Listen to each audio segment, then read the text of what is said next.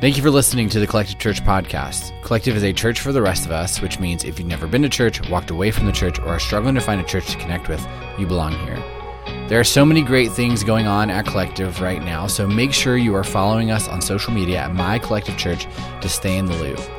Now let's get into Sunday's message.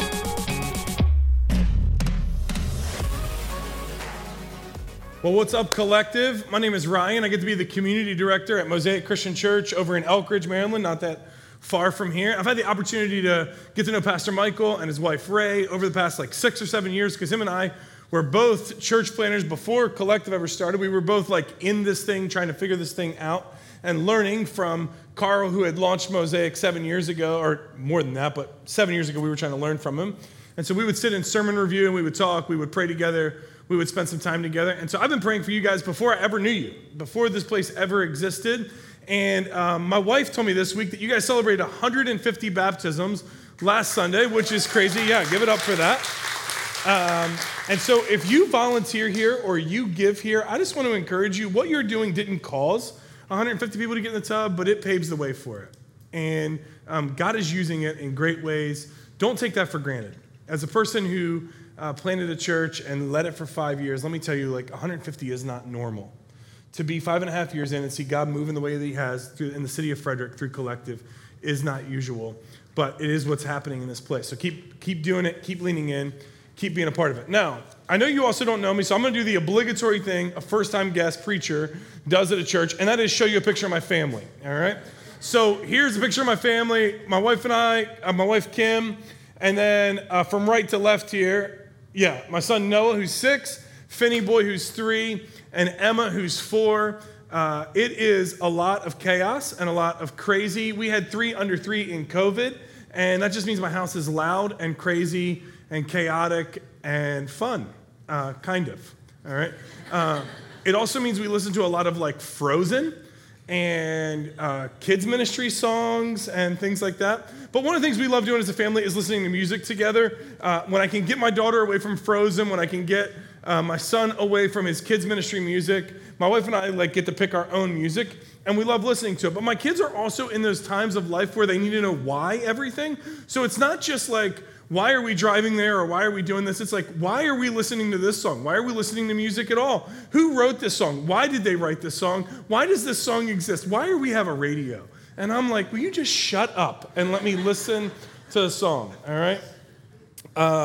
Either way, they won't shut up. They just want to know an explanation. And so we have to give them the why. And so I find myself from time to time having to explain the songs that we listen to. But the reality is I don't always know the answer. I don't always know what that guy was going through when he wrote it or what that lady was going through that inspired those lyrics to be the thing that she's singing about. And so I do my best, but I do find myself researching some stuff. And I also kind of throws me back into high school. I was in high school at a time where the cool thing to do for bands, especially bands made up of Christian people, was that they weren't a Christian band, but they were a band full of Christians. Switchfoot did it, and then everybody tried to follow suit, and it was cool and trendy. We're not Christian, but we're all Christians. You know what I mean? And I don't really know what they meant, but that's what they meant. Either way, I regularly found myself listening to lyrics of their songs and trying to figure out, is this about God or is this about something else?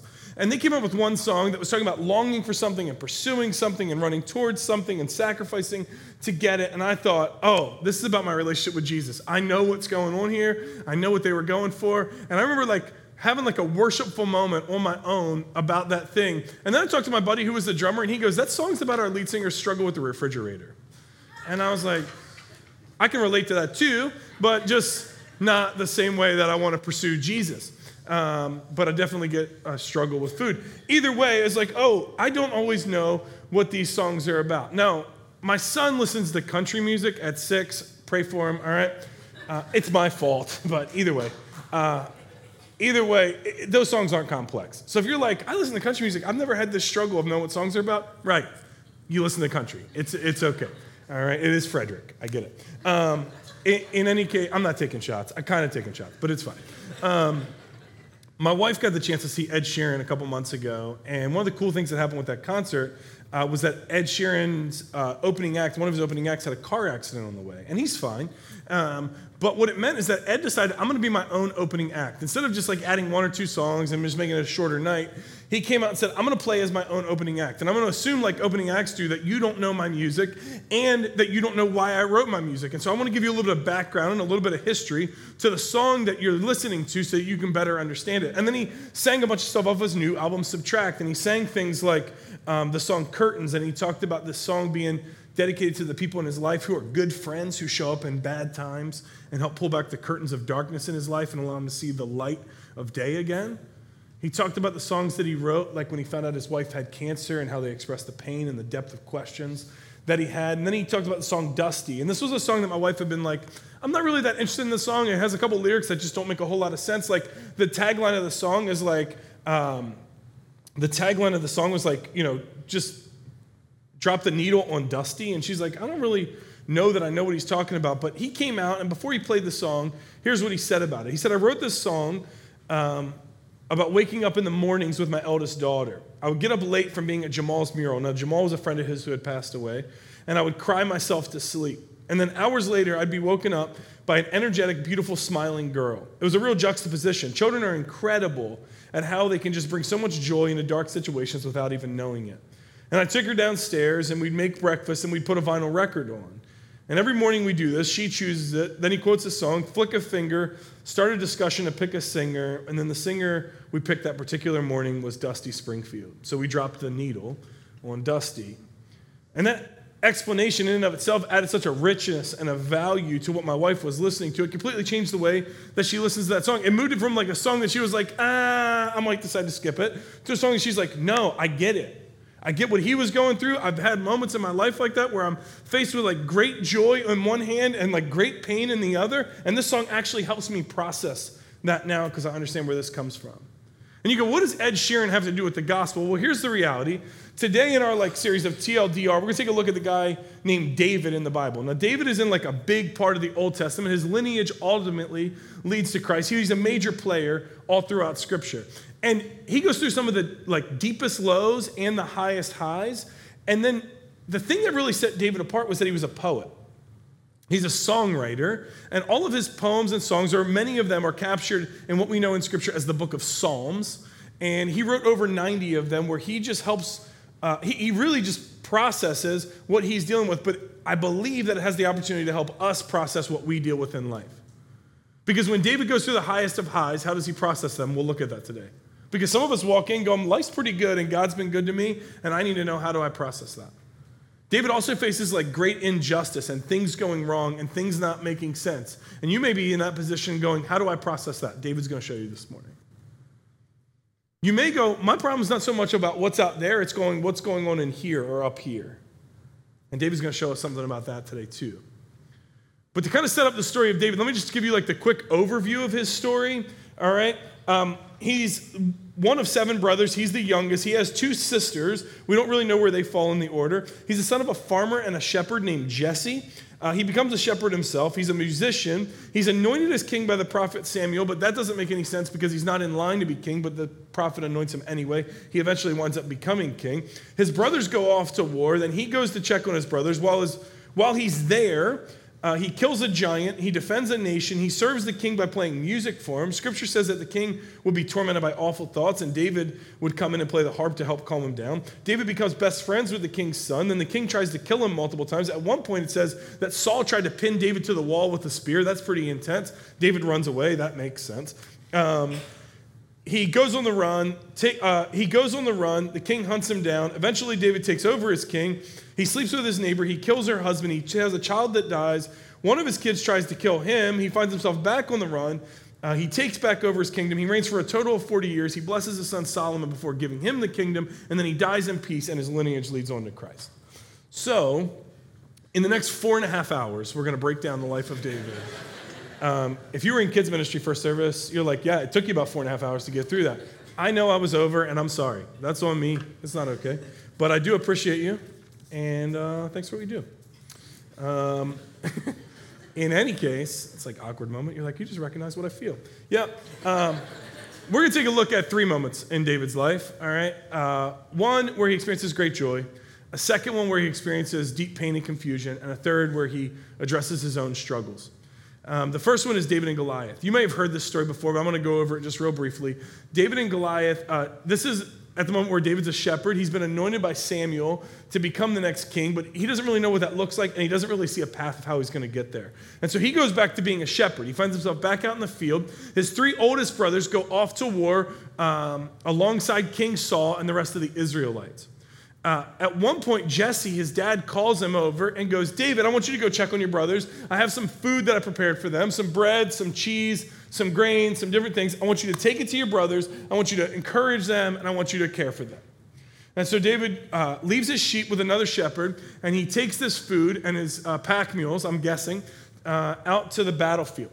And as he's getting to the battlefield, he rolls up, and there's a guy named Goliath who is known to be extremely tall. That's like the history. The scripture actually says they believe he was like 9 feet tall, which is just insane to think about. But Goliath would come out, and he was part of the Philistine army. That's the army that the Israelites are going against. And he would come out for 40 days and issue this challenge.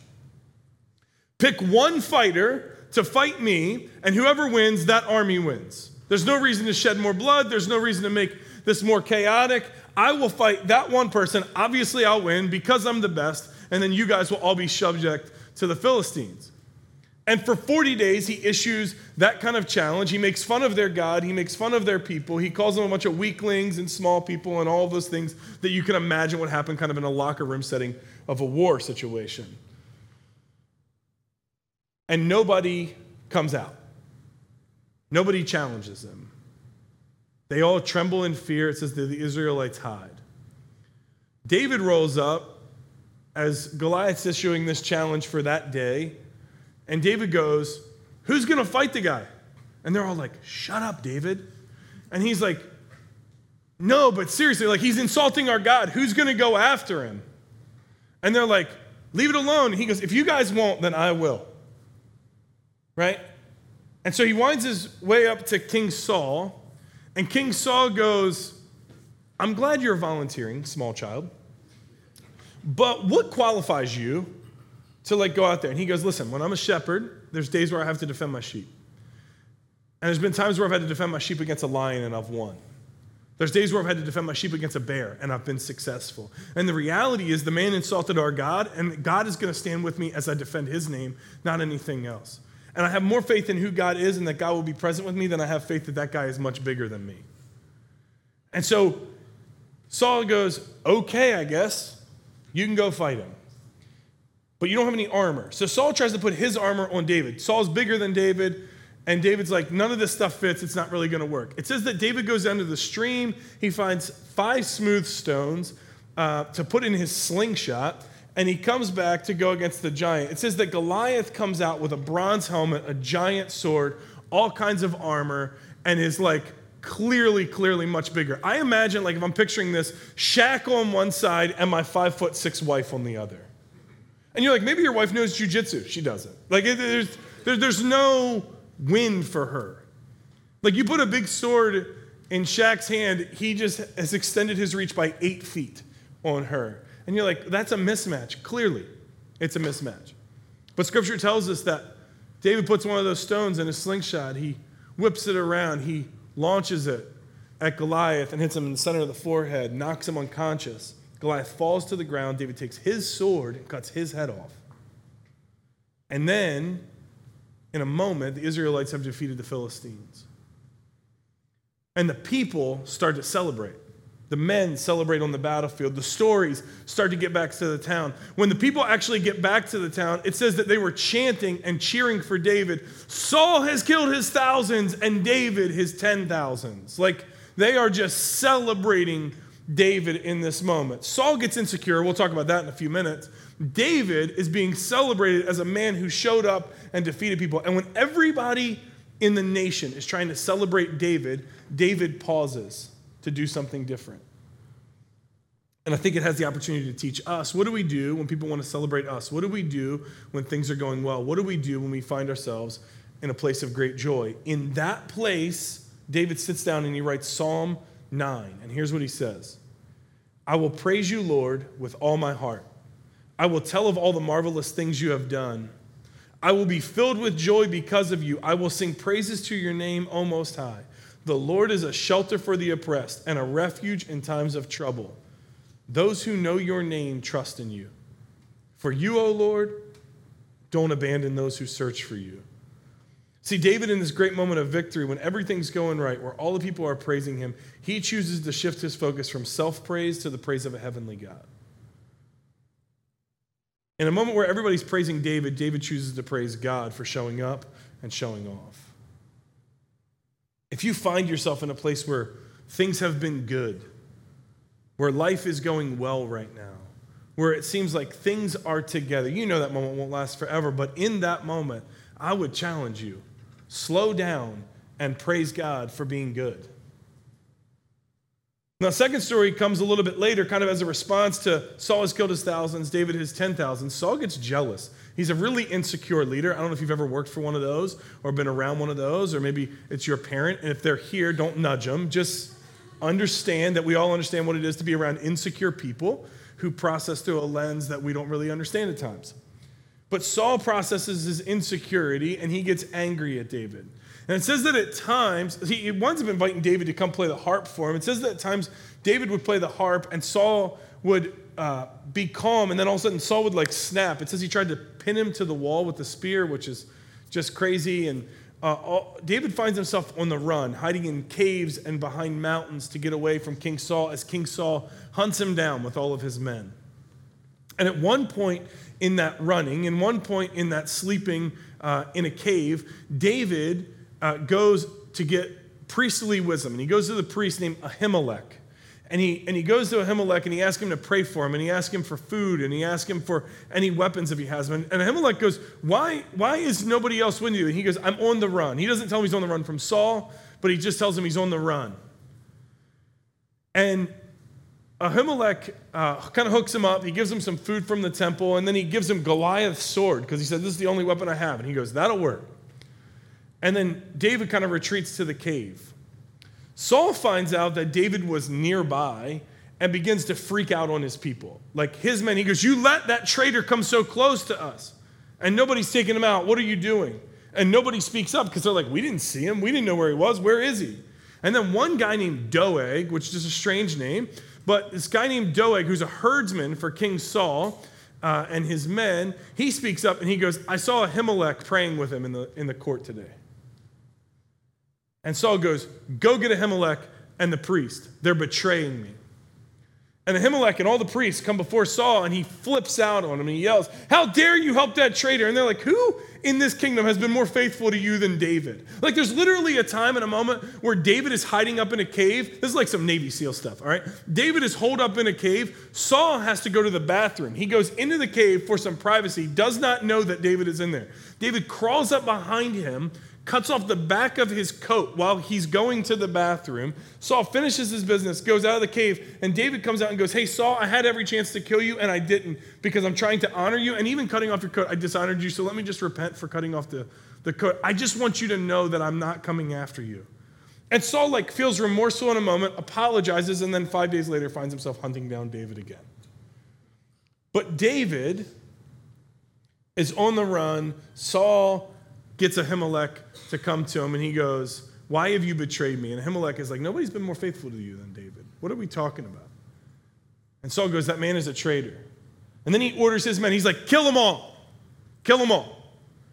And it says that his men don't go anywhere. They don't do anything.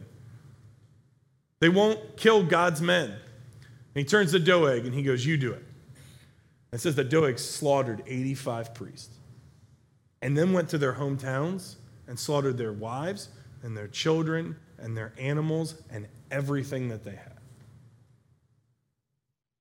One of Ahimelech's sons escapes, runs to the cave where David is, and tells David the story. And David weeps and screams in anger and in frustration. And in processing all of it, he sits down and writes Psalm 17. And in Psalm 17, he says, God, I am praying to you because I know you will answer me.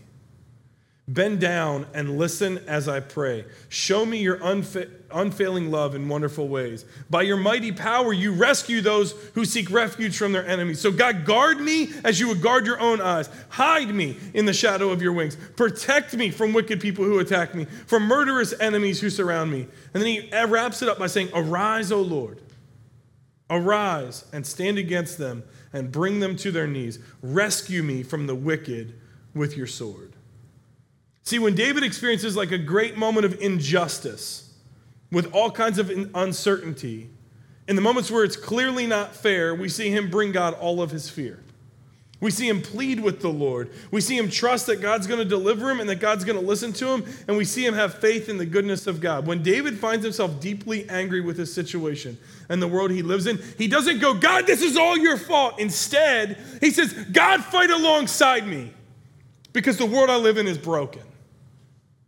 I feel like I can relate to that. Like when I look at my niece who has a disease that doesn't make any sense, I go, God, will you help me fight this thing? I'm not blaming you, but will you fight alongside me because that's not good. When one of my friends at church finds out that he has cancer and that he has 2 kids my kid's age, and he's not going to make it, I'm like, God, will you show up? Because I can sit with him, but I can't do anything to heal him. And God, I hate cancer, and I know you're not a fan of it either, so will you show up and help?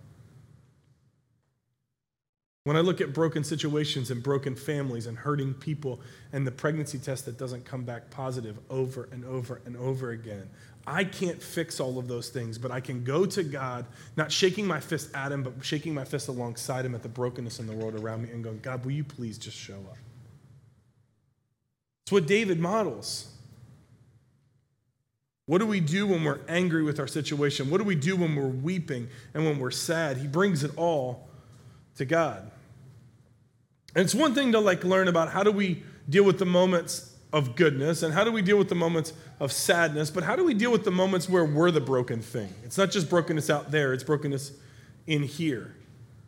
See, that moment comes for David once he's taken over as king. So eventually, God removes Saul and puts David in power, and David takes over as king, and his people are going off to war. And the king is supposed to be off at war. The king is supposed to be with his people, not so much on the front lines of the battlefield, but think about the movie Gladiator. The king is sitting all the way at the back, overseeing what's happening and representing his kingdom. That's where David's supposed to be, but he decides not to go. He takes a passive approach of, I don't really feel like doing it. And we find him one night walking out on the balcony of his palace. And you go, yeah, that makes sense. That's what you would have done. But really what's going on here is that women of that day would have run baths in the morning because they don't have any hot water. They would have let it heat up on the rooftop all day long, and then they would take baths in the evening. So this is like a 4,000 year ago version of looking at porn that David finds himself in. When he walks out on his palace rooftop, he knows exactly what he's going to see. He's going to see multiple women in his city taking a bath. His neighbor is named Bathsheba, and he thinks she looks the best. He sends for her, he sleeps with her, and then a few weeks later, he hears the 2 words that scare him the most: I'm pregnant. And he goes, I got a plan to take care of this. There's no reason that anybody needs to know about this. And so he sends for Uriah, Bathsheba's husband. He's off on the battlefield, being one of David's faithful warriors. He says, Uriah, I want you to come home, and I want to thank you for being on the battlefield. I want you to spend some time with your wife. And Uriah goes and sleeps on his own doorstep. He won't even go into his own house. And David hears about it in the morning. He goes, Uriah, what are you doing? I brought you home. It's okay. You don't have to sleep on the doorstep. And Uriah goes, no, my men are faithful, and they're fighting out there. I don't want to be distracted. And David's like, well, let's have some drinks, and let's party, and let's do things. And everything that he did, Uriah still wouldn't go into his home and be with his wife because he didn't want to be a distraction from the men that were out on the battlefield. And so David sits down and he writes a note that says, send Uriah to the front of the battlefield where it's most intense. And when it gets its craziest, pull back everybody. And then he seals it with the king's stamp, and then he hands it to Uriah to take to the front line to his commanding officer. And Uriah, unknowingly to him, carries his own death note to his commanding officer. His commanding officer reads it, and I just wonder if he thought, what did he do to piss off the king? Either way, he follows the order. So he puts Uriah up at the front line, and then in the most intense moment, he pulls everybody back. Uriah dies. And then David moves from like the man who cheated to all of a sudden like the caring king who's able to take care of the widow who's also pregnant. And so David brings Bathsheba in his own house and he begins to take care of her and all those things. And he thinks, I got away with this. Nobody knows. But God isn't good with that plan. And God sends the prophet Nathan to come to him. And Nathan comes to David and he tells him this long story that's about a man who had everything but chose to steal from the one who had a little. And he tells the whole story and he talks about the persecution that man caused for the other guy. And he says, David, what should happen to a man like that? And David goes, he should be killed. And then Nathan goes, you're the man. You took what wasn't yours, and recounts the whole story of Bathsheba and Uriah and how he murdered him. And David in that moment has really two big options. Do I react in insecurity like Saul? Because if he did, he could just kill the priest. He could just kill the prophet. He could get rid of him. He could kill everybody in the palace court if he wants to and just start afresh. But he doesn't.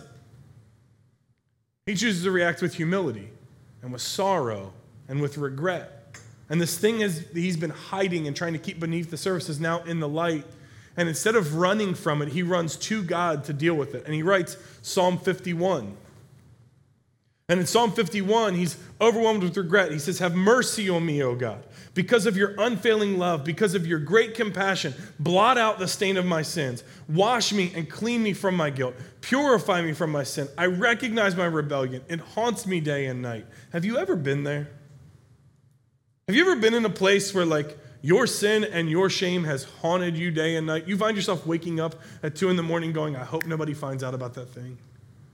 You find yourself at 4 a.m. checking your email as a way to just escape like the chaos of your mind. David recognizes that. He says, against you and you alone have I sinned. I have done what's evil in your sight. You will be proved right in what you say, and your judgment against me is just. Like he recognizes, I am wrong and you are right, God. And then he makes a request of God. He says, purify me from my sins, and I will be clean. Wash me, and I will be whiter than snow. Give me back my joy again. You have broken me, now let me rejoice. Don't keep looking at my sins. Remove the stain of my guilt. Create in me a clean heart, O God. Renew a loyal spirit within me. See, David models for us, what do we do when we have sin? What do we do when we carry guilt? When we realize we're covered in shame? He could have ran. He could have been insecure. He could have reacted in anger, but he chooses to repent. And he models for us in Psalm 51 what it looks like for us to repent. He goes to God and he says, have mercy on me. He owns his own sin. He says, I recognize my rebellion. And then he prays that God would purify him and forgive him. And ultimately, he trusts God. Like every one of those 151 baptisms, when they get in this tub, that's what they're doing. They're going, I'm recognizing that I have sinned against the God of the universe and I need forgiveness and I need grace and nothing I do can make me right. So God, I'm taking your offer of grace if you'll give it to me. And when they make that decision and they check that box and say, I'm interested in giving my life to Christ, what they're saying is I'm receiving God's grace and and in turn, I'm submitting to him as I move forward. But if you think about those three stories, many of us find ourselves in one of those three places. Maybe we're going through great joy. Life has been good. Things are going well. God has shown favor to us. And if that's you, I would just encourage you, give glory to God. Don't hold it all for yourself. Some of you would say you're living in uncertain times where things are unfair and unjust. You have so many doubts about the world, both around you and in you. And if you find yourself there, trust God and be angry. It is good that the world being broken bothers you. It bothers the God of the universe too. But don't shake your fist at him. Shake your fist with him at the brokenness in our world and know that he sees it. And then some of us are in that third position where you go, the brokenness isn't so much out there, it's within me. And I've got to deal with that. And if that's you, follow David's example. Stop running and choose to repent. If you haven't already, check the baptism box on your connection card, drop it in the basket on the way out, and somebody from the team is going to reach out to you this week and make sure you understand what it means for you to follow Jesus, and they're going to help you actually submit to him. You will not regret that decision. But here's the thing. We're in a series called TLDR, and I just preached for about 24 minutes, and you may be going, I checked out at minute 2. What is this message about? Let me give you 3 or 4 really practical things to walk away. If you missed everything else, here's a few practical things you can walk away with. Regardless of your situation, I want to encourage you, as you come to the God of the universe, pay attention to what you're feeling. If you have moments of joy, feel them and express them. If you're in moments of sadness, express them too. Pay attention to what is going on within me. I literally start most of my days in prayer, checking in with the God of the universe about the emotions that I feel. It's a really simple exercise. I take a few deep breaths. I try to pay attention to what am I feeling, where am I feeling it in my body, and then I use 6 core emotions: sad, angry, scared, happy, excited, and tender. And I go, God, I'm sad, and I'm scared, and I'm excited, and here's why. And then I just unpack it a little bit. And I'm not informing him of something he didn't know. I'm connecting with him through what I'm learning about myself. But David, in every single one of his prayers, whether it was joyous or sorrow, whether it was sinful or repentant, David knows what he's feeling. And some of us are like, I don't pay attention to what I'm feeling because my emotions lie to me. I don't want to pay attention to them. I don't want to listen to them. Don't let that be you. Pay attention to what you're feeling. Second, pray authentically. Once you've paid attention to what you're feeling, pray those things. If you're sad, be sad. God doesn't need you to be happy for him to be happy with you. But if you're overjoyed, be overjoyed. If you're angry at the brokenness you experience, then be angry at the brokenness you experienced. If you're repentant and guilty, own your sin and be repentant. Pray authentically to the God of the universe. Like, bring everything, all of you, to him. And then the third thing David does is he petitions God. In every one of these prayers, in every one of these psalms, David takes the time to make asks of the God of the universe and begins to petition God on the things he wants to see. So when he was joyous, he petitions God that God would keep showing up in the way he expects. When he's sorrowful and angry, he petitions God that he would move in the ways that David can't. When he's repentant and exposed and covered in his own shame, he prays that God would forgive what he can't relieve. He says, God, I need you to deliver me because I can't deliver myself in these moments. So I need you to show up. And I think there's some of us in here who have done those. You've paid attention and you check in with God. You pray authentically and you bring your full self to him and you come to him and you pour yourself out in front of him and you petition him. God, I need you to heal. God, I need you to move. God, I need the marriage. God, I need a relationship. God, I've swiped right on every person that I can and nobody else has done it for me. God, I'm tired of being lonely. I'm tired of being empty. I'm tired of the bank account being so stressed out. I'm tired of the job the way it is. God, I need life to be different. And you've done those 3 steps. And you're like, Ryan, check, check, check. What else do you want from me? Here's what God says. Don't give up. Galatians 6:9 says, let us not get tired of doing what is good. At just the right time, we will reap a harvest of blessing if we don't give up. Some of you in here are wondering, you may be wondering, I'm in the position of Psalm 51, and I'm being called out this morning, and I need to be repentant, and I'm willing to hear that God might forgive me. But Ryan, you really haven't shown me that God forgives me.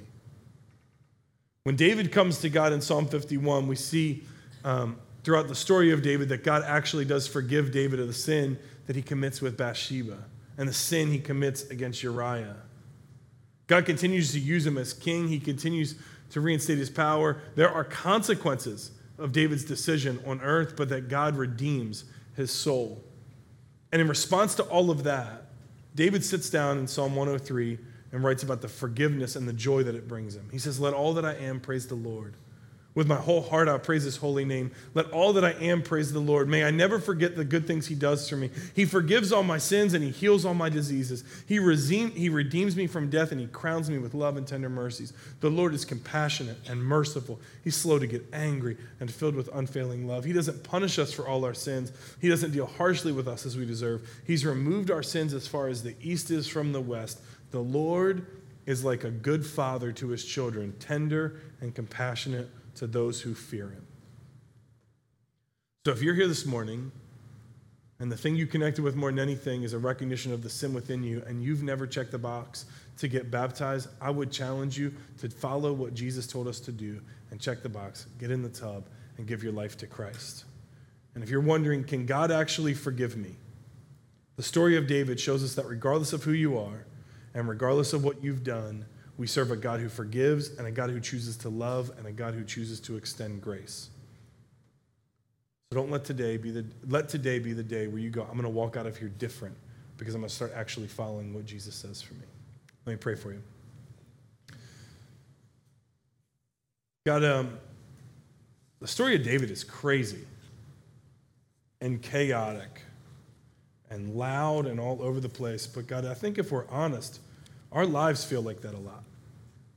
Our lives feel like they're all over the place and full of so much chaos and things we don't know how to translate. So God, will you help us just follow David's example? Help us pay attention to what we're feeling and then actually bring it to you because we're going to pray authentically. And God, we're petitioning you. We need you to move. There's things we can't fix in our world. There's things we can't fix in us. We need you to show up. So will you show up? And God, for some of us, the way we need you to show up today is just to help us not give up. God, help us to trust that you're good even when we don't see you move. God, help us to hold on to faith knowing that you promised to come through in the end. God, we love you. We're thankful for you. It's in your name I pray. Amen.